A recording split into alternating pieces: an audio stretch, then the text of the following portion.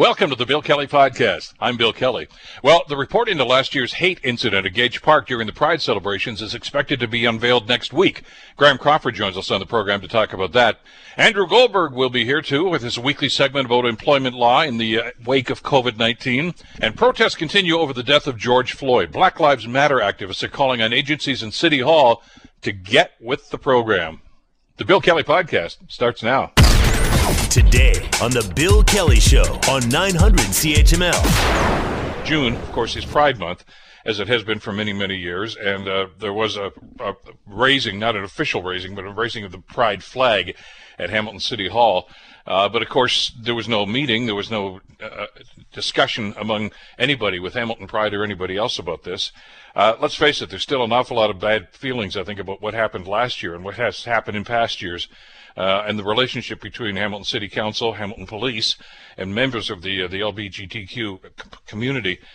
Cameron Coach is a member of that group, and he told us yesterday that, you just can't close your eyes to what was going on. When people in your city are violently attacked, your response shouldn't be to, use a pink wash or rainbow washing thing to say, hey, I'm going to put this flag up, when in the intervening year you haven't done a single thing to try and make the situation better. Well, we are 1 year later after that terrible incident at Gage Park and the subsequent rallies that used to happen just about every weekend in front of Hamilton City Hall. Yesterday, when we were talking with Cameron, we asked about this report that was supposed to be coming out, independent report by Scott Bergman, a Toronto lawyer. Now we find out it's going to be released on Monday. To everybody. You'll be able to read it. I'll be able to read it. The city councilors will be able to read it. And Hamilton Police Services Board, obviously, are going to get a copy or two, I would imagine, as well. So what can we expect? And what can we expect in the way of changes? I want to bring Graham Crawford into the conversation. Graham, of course, is a local business person, history and heritage owner, former Citizen of the Year, of course, and somebody who has been very vocal about these incidents over the last little while. Graham, it's been a while. Good to have you back in the program. Thanks so much. Bill, it has been a while, but I'm very happy to be back. Well, you're just like I am. We're staring at four walls for the last 6 or 8 weeks here. So it's a little longer than that, I'm afraid. Yeah, I think so. Well, it seems like about 5 years, doesn't it? Right. But however, it's all for a good cause, and yes, that's what indeed. we're trying to do here.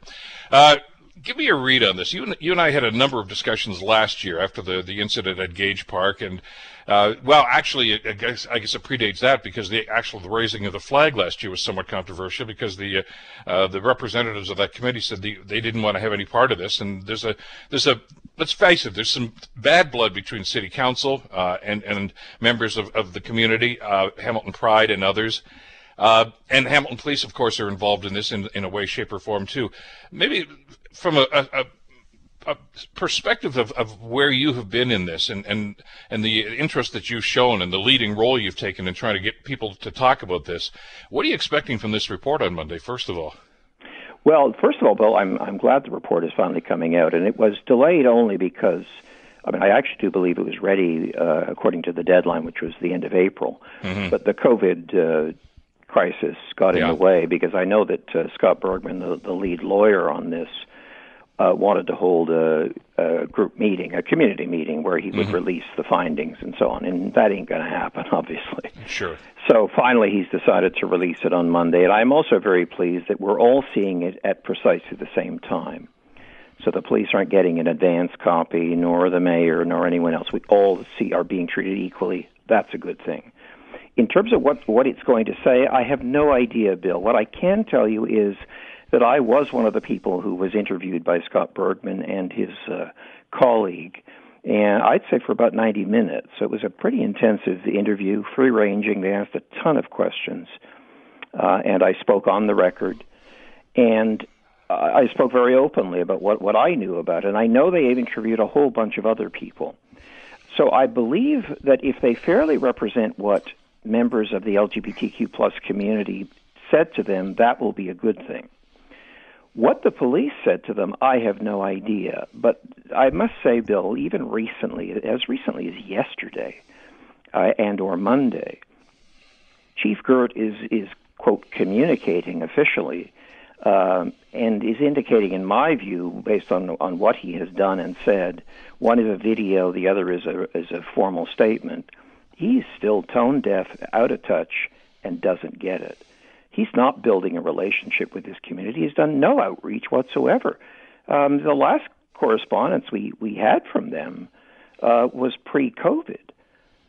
There's nothing. The statement doesn't reflect any communication with any member, leader of the LGBTQ plus community. The video they did with the chief standing, holding up this rainbow frame with him in it, saying, "We're working on building our relationship with the community." I said, well, I see that. Number one, Bill, the chief is wearing a bulletproof vest, and I'm telling you, what says Happy Pride better than a bulletproof vest worn by our chief? Like, what doesn't he get? We've talked to him about this militarization of the police, and it doesn't help, but he goes ahead and does it again and again and again. He just doesn't get it.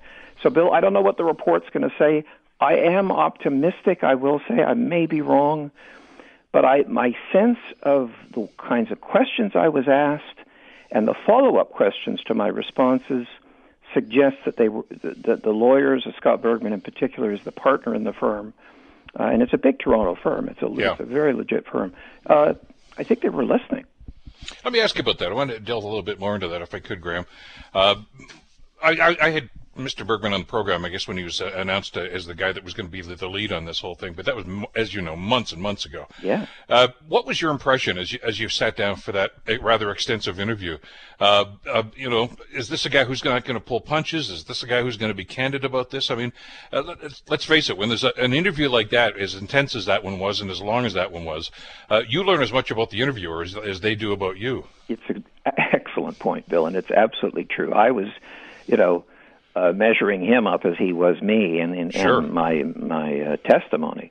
So I'll tell you what, I could be wrong. I've been around, a couple of years, and in business for many, many years with, doing international work. I don't believe I get snowed easily, but, it could happen. But I got to tell you, I walked away from that interview thinking, I think we're in reasonable hands here. If this guy is as open and as forthcoming and as good a listener as he was in the last 90 minutes that I spent with him, then I'm confident we might actually end up with a fair report. The biggest concern I have with the report is not the reporting of what people said to him, because I believe they will, and I hope they will fairly represent that. My biggest concern is that of the 13 statements that in terms of the terms of reference, a couple of them dealt with investigating the police culture. And as I remember saying to you a long time ago when we first talked about this, that is a major undertaking. And I just don't know if they had the time or resources or the experience to do a cultural assessment. What you cannot rely on when you do a cultural assessment is the police tell you how many training courses they're running and how many people they've put through it. So how many graduates have been through their, sensitivity training or whatever. That is a measure.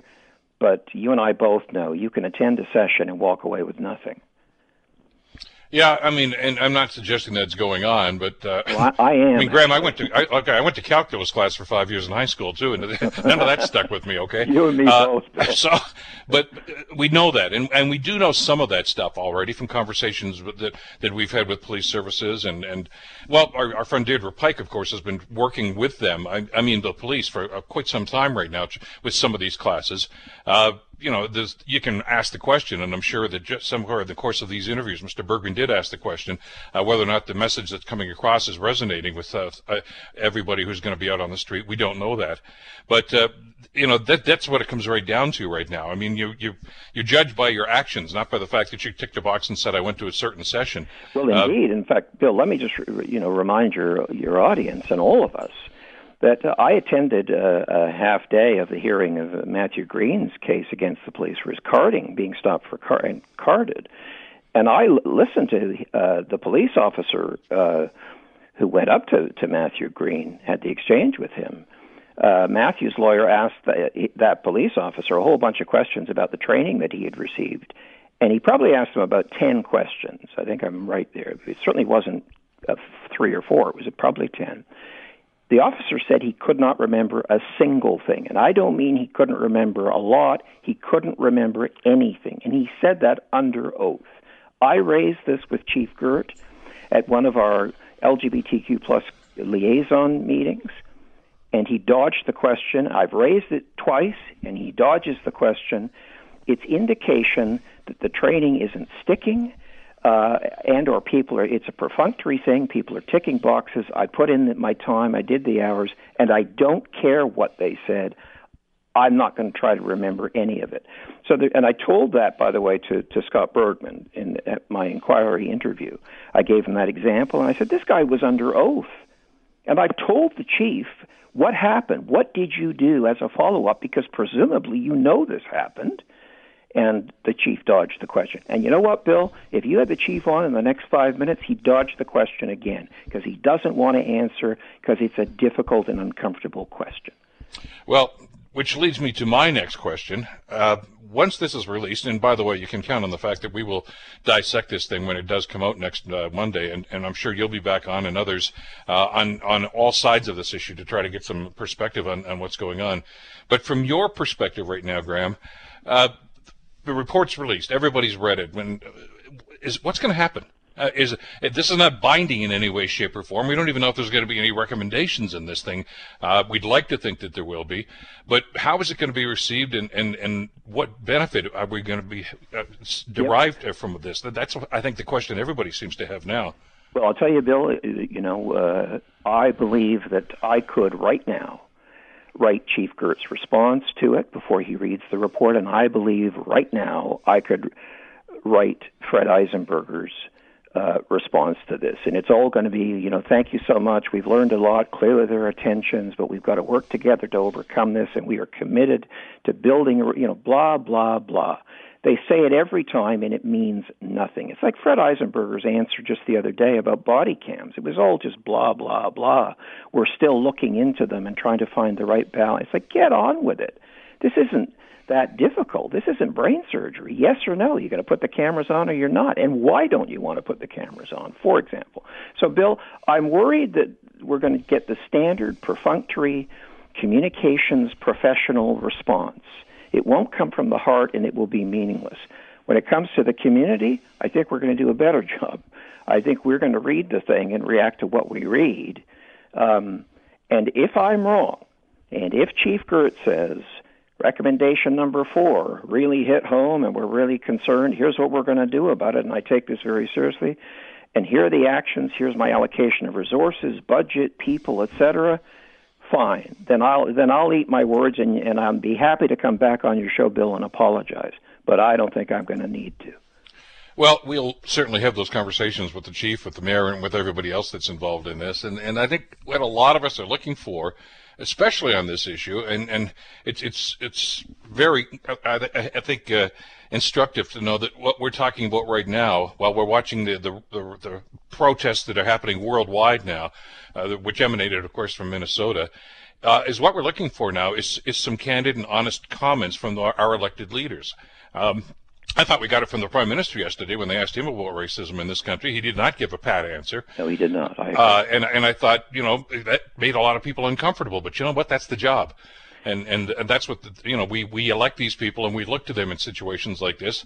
And I guess the thing that bothers an awful lot of people is here we are now on the 3rd of June, almost a year to the day, when this controversy started, and nothing's been resolved.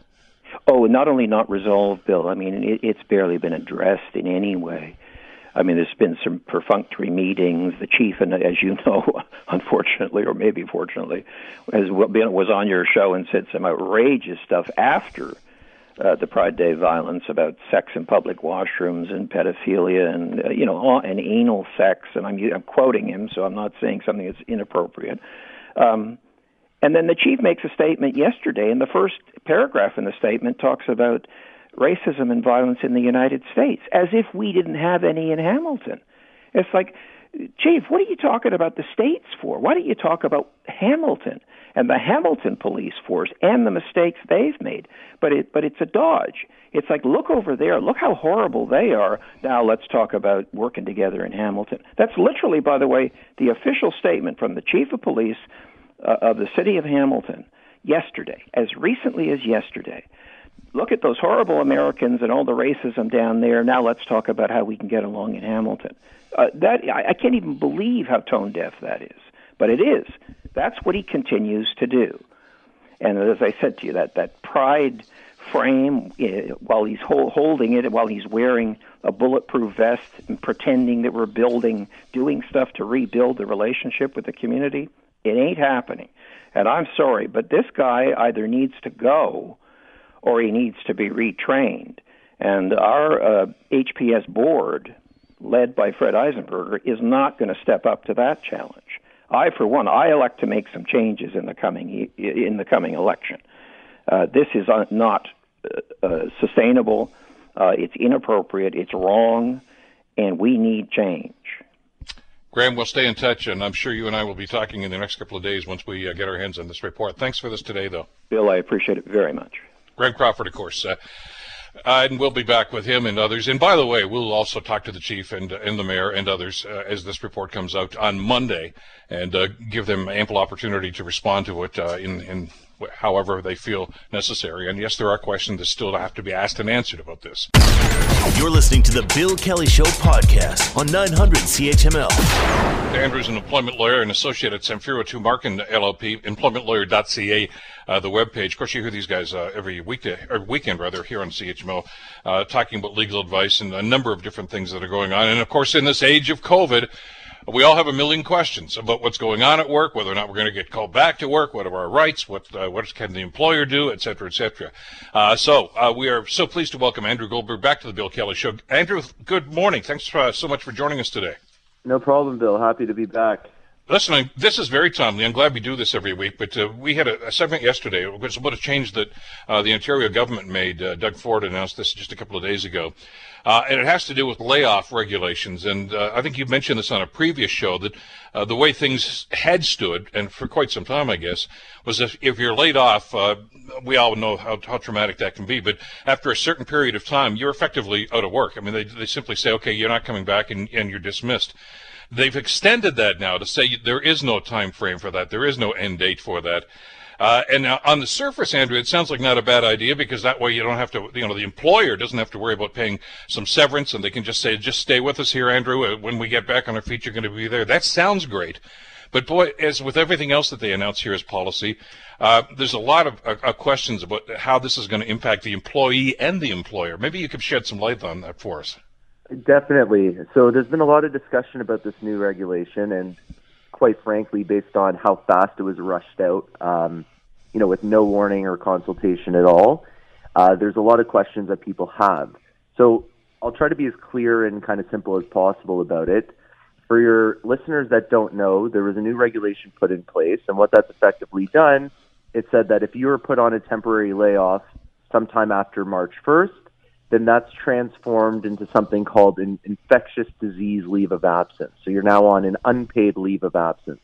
So as you indicated previously, if you were placed on a temporary layoff, after 13 weeks in most cases, if you weren't recalled to work, your employment would be deemed to be terminated. So regardless of you as an employee doing anything, regardless of the employer doing anything, 13 weeks elapsed, your employment would be considered terminated. What this regulation does, in theory, is extend that. So now you're on this leave of absence as long as you were put on the layoff after March 1st. And that leave of absence will last not indefinitely, but 6 weeks after the end of the emergency order. So right now the emergency order is scheduled for June 30th. 6 weeks after that is approximately mid-August. So it's at that point that the leave of absence will end. But just on that point, though, Andrew, yep. As we know, the Premier's already extended those emergency services 3 times. So if you're in that limbo situation right there, that can go on. It could go on indefinitely if he keeps extending this. I mean, it could be over in the middle of August. It could be over in December. I mean, it's really up to the Premier, isn't it? Agreed entirely. So that is very concerning for people. But now that I've kind of laid the framework on that, there is one thing that I'd like to make very clear. Yeah. We talked about this before previously as well, where even if you were put on a temporary layoff, which could have lasted 13 weeks, in some cases up to 35 weeks, it never stopped you as an employee from pursuing your common law severance rights by claiming constructive dismissal. So you could still take your employer to court and you could say, I've been constructively dismissed because the employer had no right to put me on this layoff in the first place. And that still applies going forward with this new infectious disease leave of absence. So just because the Employment Standards Act rule has changed, that has no bearing on how a court will interpret whether the employer has the right to reduce your wages or eliminate your hours entirely. So what this new regulation applies to is both an elimination of hours, so similar to a temporary layoff, but you just don't have hours left anymore, or a reduction in earnings. But all that being said, courts will still apply the law in the same way that it's applied the law in the past, in all likelihood, which is if you were placed on a temporary layoff, if the employer's cutting your wages, if your employer's cutting your hours, you still can pursue your full severance through the legal system. The only impact this has is on someone's minimum entitlements under the Employment Standards Act, but not their full legal severance entitlements. So where does this leave? Let's talk about that from the employee standpoint right now, because I know how desperate and frankly how frustrated an awful lot of people are, because I mean they're not in control of their situation right now. When they're in a circumstance like this. And I think a lot of people that did get laid off, back in, as of March 17th, I suppose, or 15th, when the Premier announced that this is what was going to be happening here in the province, they don't understand exactly, what criterion are going to be used as to whether or not they're going to get called back to work or not. And in the meantime, I know that for the time being anyway, they can still claim the CER benefit, and I'm sure many people have done that. But that doesn't run forever either. So, I mean, at some point, these people are going to have to make up their mind. Do I just hang here and wait for the phone to ring, or do I have to go and find something else someplace? Yes. So I couldn't agree more. In the past, if I was talking to an individual that was put on a temporary layoff, I could tell that individual, hey, listen, it's up to you. We can right now pursue a claim for constructive dismissal based on the fact that your employer has taken away all of your hours of work. Okay? And a lot of these people said, okay, that's great, but if I have to be recalled in 13 weeks anyway, I'll just wait that out. Rather than sue, I'd rather just wait it out, because if I'm not recalled in 13 weeks, I'll just be terminated at that point. I'll see what kind of severance I get at that point. But based on the new law, and as you said earlier in the call, if the government continues to extend the emergency order and people don't know how long their leave of absence now is going to last, it's actually going to induce more people to pursue legal action, because they're not going to want to wait indefinitely to get their severance entitlements or be recalled back to work. So I think in a lot of ways, a lot of people who were taking a wait-and-see approach before aren't going to do so now, because they have no idea when they're going to be back to work. Right now it seems mid-August, but as you said, that could change. In a week, in 2 weeks, that timeline can be pushed back and pushed back.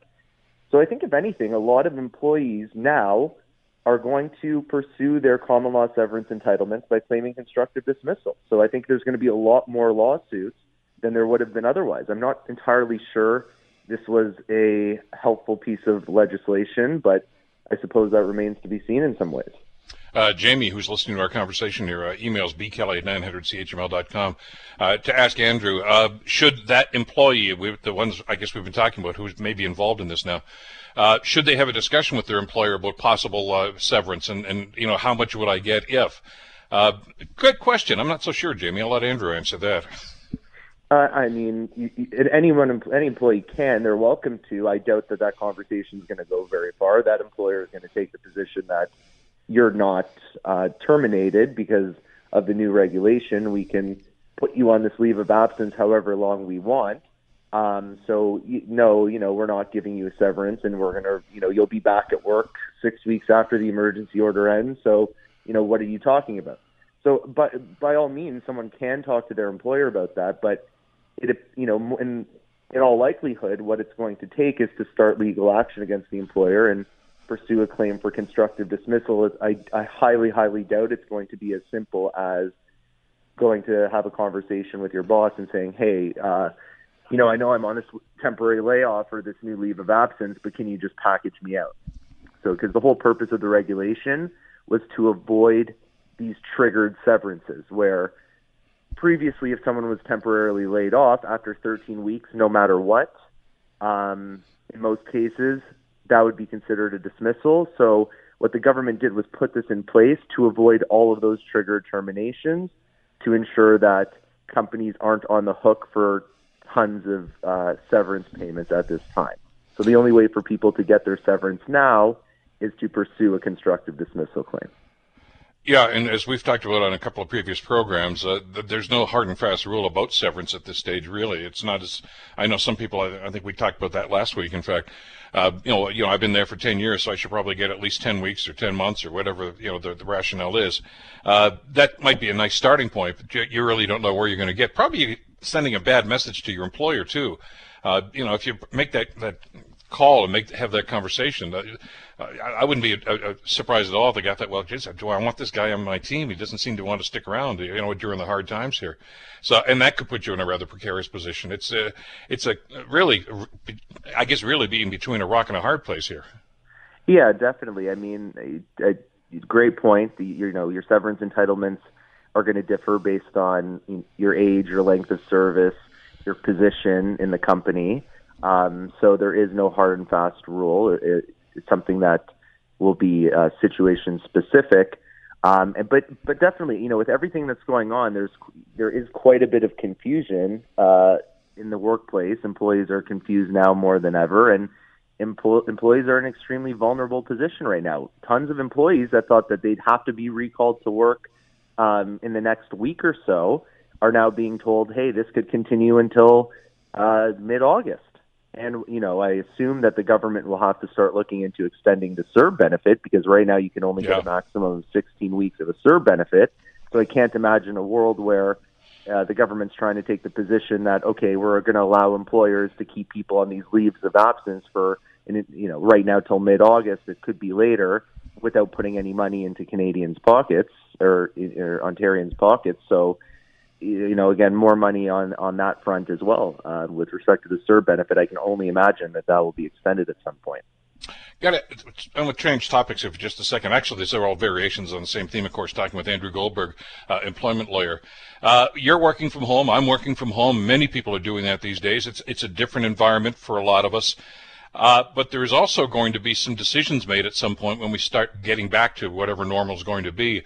That some employers are probably going to say, wait a second, this is working pretty well. Maybe I don't need that individual anymore. Maybe, because everybody's working remotely now, so I don't really need anybody in my Hamilton office. I can use some of the people from my company from Calgary or from Toronto or someplace like this, and you could be effectively losing your job to somebody else simply because they figured with this technology that we've got right now, we don't have to have physically people in these office buildings. That's a rather precarious, and I know it's kind of a far-flung thing, but maybe not so far-flung when you think of it, Andrew. No, not at all. And I think as a society, we were moving there anyway in that direction. It was It probably was a slower trajectory pre-COVID. This has definitely expedited that extremely in a lot of ways. So yeah, I mean, people are concerned if there, as more and more people work from home, how precarious is your employment? Employee and companies might consider, okay, now that we aren't localizing our employees in a physical office as much as we used to, as you indicated in your question, maybe we'll look to other cities in Ontario or other provinces or even other countries to hire individuals to work remotely. So it could be a scary time for many people if you feel that your job could be at jeopardy and outsourced for a cheaper rate. Obviously, people that live in Toronto proper and Hamilton proper might expect a higher compensation than people living in more remote parts of Ontario, right? So if you can get away with paying someone a little cheaper that lives kind of northern Ontario or somewhere where the cost of living and the cost of homes is much cheaper, an employer might consider moving your work to that individual. So that's certainly something that's possible. And this is all predicated, I guess, on the fact that people that are in this precarious situation right now, whether it's laid off or whatever phrase they used at the time, have, I think, for the most part, an expectation that, well, when things get back to, where they're going to open the doors again or we're going to get back to that environment, of course I've got my job back. And there's no guarantee of that, though, is there? Well, under the new, I mean, it's a bit confusing, but under this new Ontario regulation, you now have a right to reinstatement 6 weeks after the end of the emergency order. So the big difference between the layoff and this leave of absence is at the end of the layoff, the employment is simply terminated. So regardless if you want to claim constructive dismissal for being put on the layoff in the first place, or if you want to just ride the layoff out, at the end of that temporary layoff, it's a termination, you're owed severance, the company has to pay you severance, that's it. Now, the new leave of absence is almost treated more like a maternity leave, let's just say, where at the end of the maternity leave, you have a statutory right to return. So for individuals now, the one thing that's better about this leave of absence is your job is protected. You should be put back to your role or a comparable role 6 weeks after the end of the emergency order. So that is a positive for employees. The negative, of course, is we just don't know how long that's going to last. Like when is the emergency order going to be lifted, and how long, and then we have to wait 6 weeks after that, right? So for a lot of people, they're going to be off work. They could be off work for 5 months, 6 months by the end of this, and it's going to take a toll on a lot of people, especially lower earning people, because if right now your only recourse to this is to pursue legal action against the company, a lot of lower income people can't afford to get a lawyer. They quite simply can't. So that's scary. So they're kind of in a state of limbo. As a firm and reviewing this regulation, we had quite a few concerns, and we question how effective this is going to be. But again, like most things, this remains to be seen. Yeah, it can be very, very problematic. I mean, frankly, I know somebody who was on mat leave for quite some time, came back, and they were a manager, and they got there. Yeah, it says, you still have a position here, but you're not a manager anymore. We don't need as many managers, which I guess is a pretty good case for dismissal at that stage, constructive dismissal in circumstances like that. But I knew the individual quite well, and she said, look, I need the job. What am I going to do? I know I just got kicked in the pants here, but there's not much I can do about that. Well, from a legal standpoint, there is, though, isn't there? Yeah, from a legal standpoint, you are entitled to be put in your position or a comparable position. So sometimes it just so happens that because of restructuring or genuine things, your role does not exist, in the 18 months between you leaving for pregnancy and mat leave and you returning, right? Mm-hmm. The key is, though, that you're put in a comparable role. So, I'd obviously need more information on how comparable. If she did have if her pay was the exact same, her benefits, everything else, and they stripped her of significant managerial duties or all of her managerial duties, that could certainly be an issue. And it's possible that she could pursue constructive dismissal in that situation, just like anyone can when your rights and your duties and responsibilities are fundamentally changed for the worse by an employer. Yeah, I don't know. She works for one of the major financial institutions here in this country, and I have no idea what the management things were like, but she was pretty upset about it at the time. Anybody who has questions about this, and it's going to happen all the time, because there seem to be changes almost daily now from either the federal or provincial government about employee standards and the rules and regulations. Employmentlawyer.ca is a great place to go to, or you can get in touch with the folks like Andrew Goldberg at Samfiru Tumarkin LLP and ask the questions, because it's a troubling time, and a lot of the time we're just not up to speed on a lot of the stuff that's going on. Your phone must be just ringing off the hook, Andrew, from people saying, hey, how does this impact me? Oh, all the time, nonstop. So, you hit the nail on the head.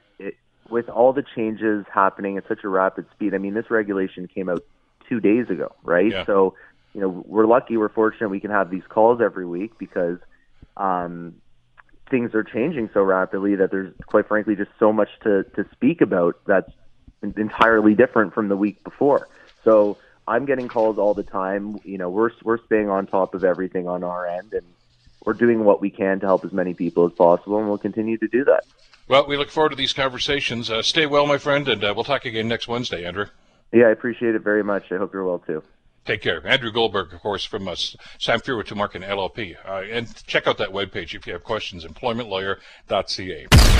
You're listening to the Bill Kelly Show podcast on 900 CHML. Lots going on, of course, on both sides of the border. The protests about the terrible incident and the death of George Floyd a week ago, Monday now, of course, in Minnesota. And the protests continue. The reaction to what some of the elected officials have been saying and doing in response to this has been almost as alarming as some of the undercurrent and the reasons for the protests that have happened over the last little while.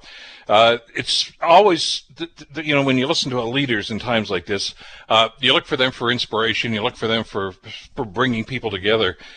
And it doesn't always work out that way, especially with some of the comments from some of the leaders on this side of the border who look down there and say, isn't that awful what's happening in the United States? Thank God we don't have that sort of racism in Canada. Words to that effect, anyway, including, well, just the other day, is what Premier Ford had to say. They have their issues. There's no doubt they have their issues in the U.S. and they have to fix their issues. But it's like night and day compared to Canada and the U.S. I'm proud to be Canadian. I'm proud to be the Premier of Ontario, and I know Canadians just won't tolerate it. It happens. It may not be happening where Doug Ford hangs out these days, but it's certainly happening. There was a response to what's been going on from the Hamilton chapter of Black Lives Matter. They've released a list of things that they would like to see the city undertake, and the province for that matter, too. I want to bring Kojo Damte into the conversation here, the manager of programs at the Hamilton Center for Civic Inclusion. Kojo, thank you for jumping in today. Really appreciate the time. Yes, no problem. Hey, so before we get to this list of Black Lives Matter, your reaction to what the Premier said yesterday? Well, I've spoken to the media a number of times, and I've said Canada is not immune to racism. Canada actually was built on racism. So the events that happened yesterday where the Premier said that is something that Canadians keep saying all the time. Our mayor does the same thing. Our elected officials here do the same thing. So again, Canadians always have this idea that racism doesn't exist here in Canada, but they are deceiving themselves and they are in high disillusion that they would think that nothing is happening here. Well, in response to that, I'm going to talk about the Prime Minister in a couple of minutes here later on in the program, but I know that during one of the Q&As yesterday, Prime Minister Trudeau actually had a kind of a different angle on that. He said, the last thing we need here is another white guy telling you that racism doesn't exist here in this country. We need to listen to people, and we need to be empathetic to them, which I thought is a much better approach to take in situations like this.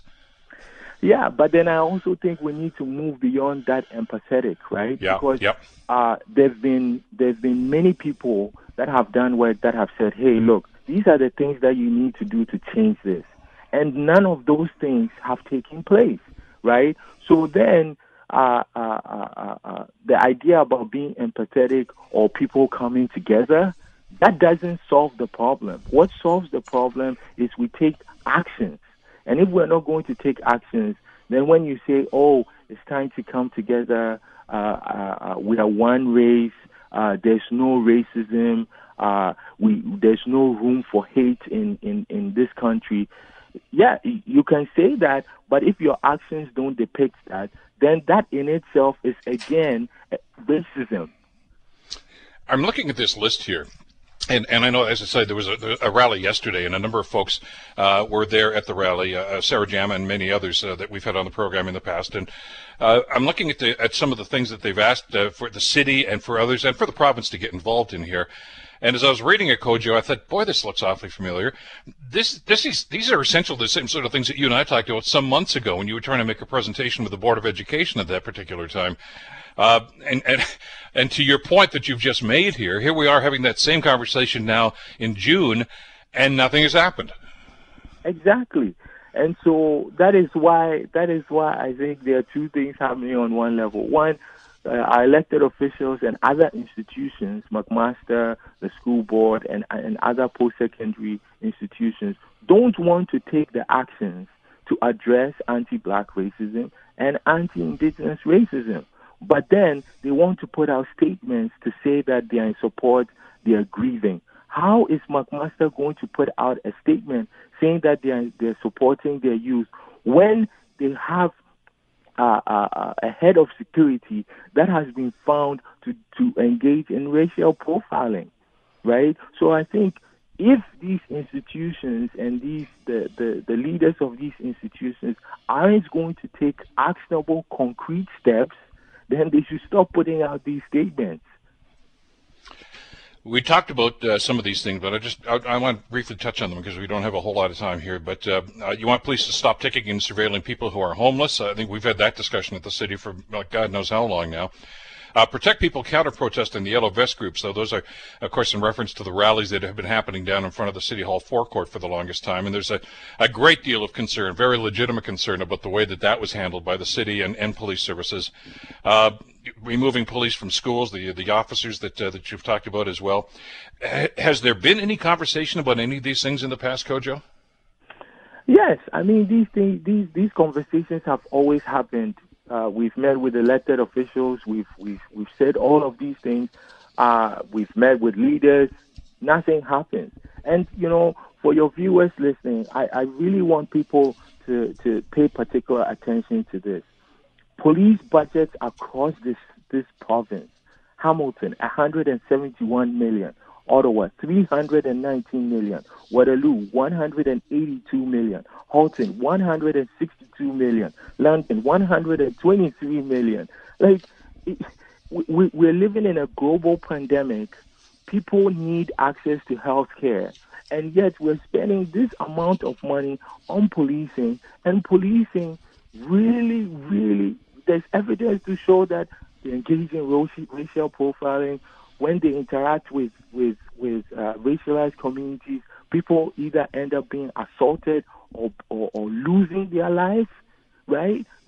We need to ask ourselves these questions. Is it, do we want a Hamilton where taxpayers' money, 171 goes to policing, whereas 151 goes into transit, healthy neighborhoods, and agencies and boards, including our libraries, our conservation authorities?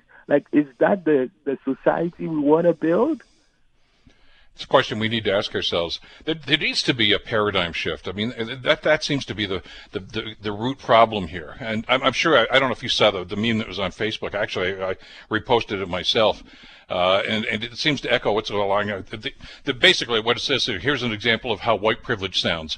It says, you keep saying it's horrible that an innocent black man was killed, but destroying property has to stop.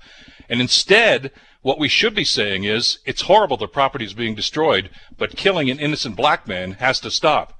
It's all a matter of perspective and how we're looking at these things. Exactly, and that is the point that many countless racialized leaders, indigenous communities have been saying from time, right? I always cite the example, I wasn't born in this country, right? But here I am doing some of the work that people that were born here did in the 70s, in the 80s, in the 90s, and the same ask that we are providing today is the same ask that the elders and ancestors did. So that means that there is no progress and institutions are not listening. And so if for 500 years, 100 years, 50 years, 20 years, people are not listening, then now we're going to get to a point where we're going to say, hey, look, you need to do these things. Enough with the symbolism and the platitudes and the statements that mean nothing. If you're not going to act, then you are actually perpetuating the ideas and the behavior of racism, because you're literally erasing what has been said and what we are saying. Kojo, always a pleasure to have you on the program. As always, thank you so much for this. We'll stay in touch. Thank you. Kojo Damptey, of course, from the Hamilton Center for Civic Inclusion. How the leaders of our country respond to this, and Kojo's point's bang on. I mean, press releases and statements are one thing, but we're judged by our actions, not just by the words that we use in circumstances like this. And there was an interesting moment yesterday during the Prime Minister's daily briefing where he addressed the protests. One of the reporters asked him essentially to comment about racism, what was going on in the United States, and of course, to comment on Donald Trump's actions. So don't put this in perspective. This was also the day after the now famous, Bible photo op that Donald Trump did in Washington. So there's a lot to talk about there. And I guess there was this anticipation when the reporter asked the question as to exactly how the Prime Minister was going to respond, because let's face it, if you trash Donald Trump, there are obviously going to be ramifications. But this is what went on. We all watch in horror and consternation what's going on in the United States. It is a time to pull people together, but it is a time to listen. Before he made that statement, he went on to expand on that. There was about a 20-second delay where he said nothing. And I know that some of his critics have jumped all over him and say, well, he got caught off guard. I don't think so. If you watch the tape of that, or if you watched it as it was happening, I got the sense that he knew exactly what he wanted to say. He just wanted to make sure that he crafted it properly, and he wanted to get the message across. And I thought it was a very poignant moment. I want to bring Christopher Waddell into the conversation, professor at the School of Journalism and Communication at Carleton University, an expert in political journalism. Chris, always a pleasure to have you on the program. I hope you're doing well. I am, Bill. Hope you are as well. Yeah, we're still sticking it out at home here, but we're hanging in there.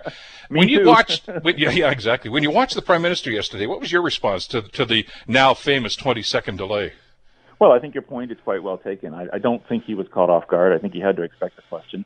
And whether he wanted to pause for 20 seconds or 15 seconds or whatever, don't really know how well it was timed. But I think the part of the issue is, of course, and your previous guest made note of that, people who live in glass houses shouldn't throw stones. And we have our own problems to deal with in this country that go back a long way in terms of our treatment of Indigenous people, and more recently with racialized communities, and also with police relationships with all those. So if we're going to start to comment on what goes on in the United States, then we have to expect people in the United States to start doing that to us too. And Mr. Trump is a pretty good stone thrower, and so that's, if you open yourself up to that, I think it creates a greater series of problems, because we have a relationship with the United States on a lot of issues, and Mr. Trump has already proven himself to be pretty unpredictable and willing to do things vindictively.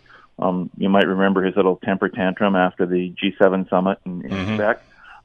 So we don't really need to leave ourselves open to that, particularly at a time when we still have huge issues with the United States, not the least of which is what's going to happen to the border later on this month. And we, those open borders are very beneficial to Canada, both for our tourism industry, which we desperately need to get back on its feet to help a lot of people get their jobs back. And I'm not advocating an open border. I don't know what the answer is going to be, but if you do something to inflame the United States at the moment by offering comments from the sidelines, I don't think that really helps the interest. It helps you in the issues you have to deal with the United States on. Exactly. I mean, there were a handful of people that criticized the Prime Minister for the 20-second delay, but I think they missed the point of what went on. Don Martin wrote about it in the National Post. I don't know if you saw his piece today. It says Justin Trudeau managed to condemn without commentary, to convey disgust without decibels, and to muffle any Trump backlash without saying a word. Now, Don is a great guy. We've had him on the show many times. He's doesn't wave the pom-poms for anybody. So for him to issue something like that means he got it. I thought it was a measured answer. I mean, if the Prime Minister just rattled off an answer, you would have been accused of, well, there's your pat answer to Donald Trump. But he thought about it and measured it, and I thought it was a brilliant answer, really. The other thing that he didn't do is he didn't mention Mr. Trump's name at all. Exactly. And that also, Mr. Trump has a very high opinion of himself and his own importance and his own value. And anytime you raise his name, it gives him a chance for him to come back at you vindictively one way or the other. And you don't really need that either. And you also don't need that sort of stuff going on the broader level when you've got your own problems to deal with at home. Well, and the other element to this, too, is we live in the age of sound bites, don't we? I mean, reporters, and I'm one of them, for heaven's sakes, you want that 10 or 15-second clip that you can play for here on in. I mean, how many more years are we going to listen to Jean Chrétien say, a proof is a proof is a proof? I mean, you say something in the spur of the moment, and it sticks with you forever. And the Prime Minister's been, vilified for doing that in the past, I think, as all political leaders are. So to step back... More than that, though, Bill, more than that, in the current environment, what you do say then gets taken and sometimes re-edited and changed and circulated and recirculated on social media for not necessarily just to enlighten the public, but for people who have whatever interest they might want to promote. So not only by saying something, not only are you leaving yourself open to the soundbite issue that you talk about, which is things not being in context, you also leave yourself open to having someone distorting what you say, re-editing it, trying to pass fiction off as fact, and all those sorts of things. So sometimes not saying anything is perhaps the best approach at all. Well, and to that point, and to the point that Kojo made just before you joined us here, Chris, I think our elected leaders are on notice right now that we're tired of the pat answers, and let's have a substantive discussion. And maybe that's going to be the start of it. I don't know, but it certainly looks as if we're looking for these guys to pick up their game. Bill, don't be too optimistic. That's what I love having you come on the show, Chris. You always you ground me on these things. Okay. I hate to say it, and I hate to be too cynical, but when things happen like what have happened in, being stuck at home for the last 2 months, let me watch some interesting television. And one of the things I watched was the series about Vietnam that was done by Ken Burns. Mm-hmm. And several of those episodes, the later ones, there's a 10-part series, but the 7th, 8th, 9th episodes, which is all mostly about what's going on in the United States in response to the Vietnam War, in response to the assassinations of Martin Luther King and Robert Kennedy, the violence that was going on in the street. I mean, I was a teenager then, but the violence going on in the street in many respects was worse than what we've seen in the past week or so. And you forget all that sort of stuff, and yet we end up going back to where we were before rather than actually making real change. And hopefully that's not going to happen again, but unfortunately, I would sort of be, in my cynical version, say that too many times we've gone back to where we were before. The world hasn't changed. The adage that nothing will ever be the same again doesn't turn out to be true. And sometimes, at some point, it needs to. Exactly. Chris, as always, thanks so much for this. Stay healthy, and I'm sure we'll talk more about this in the days ahead. Great, Bill. Thanks very much. Take care. Christopher Waddell, of course, professor of journalism and communication at Carleton University. The Bill Kelly Show, weekdays from 9 to noon on 900 CHML. The Bill Kelly Podcast is available on Apple Podcast, Google Podcast, or wherever you get your podcasts from. You can also listen to The Bill Kelly Show weekdays from 9 till noon on 900 CHML. I'm Bill Kelly. Thanks again for listening. And don't forget to subscribe to the podcast. It's free, so you never miss an episode. And make sure that you rate and review.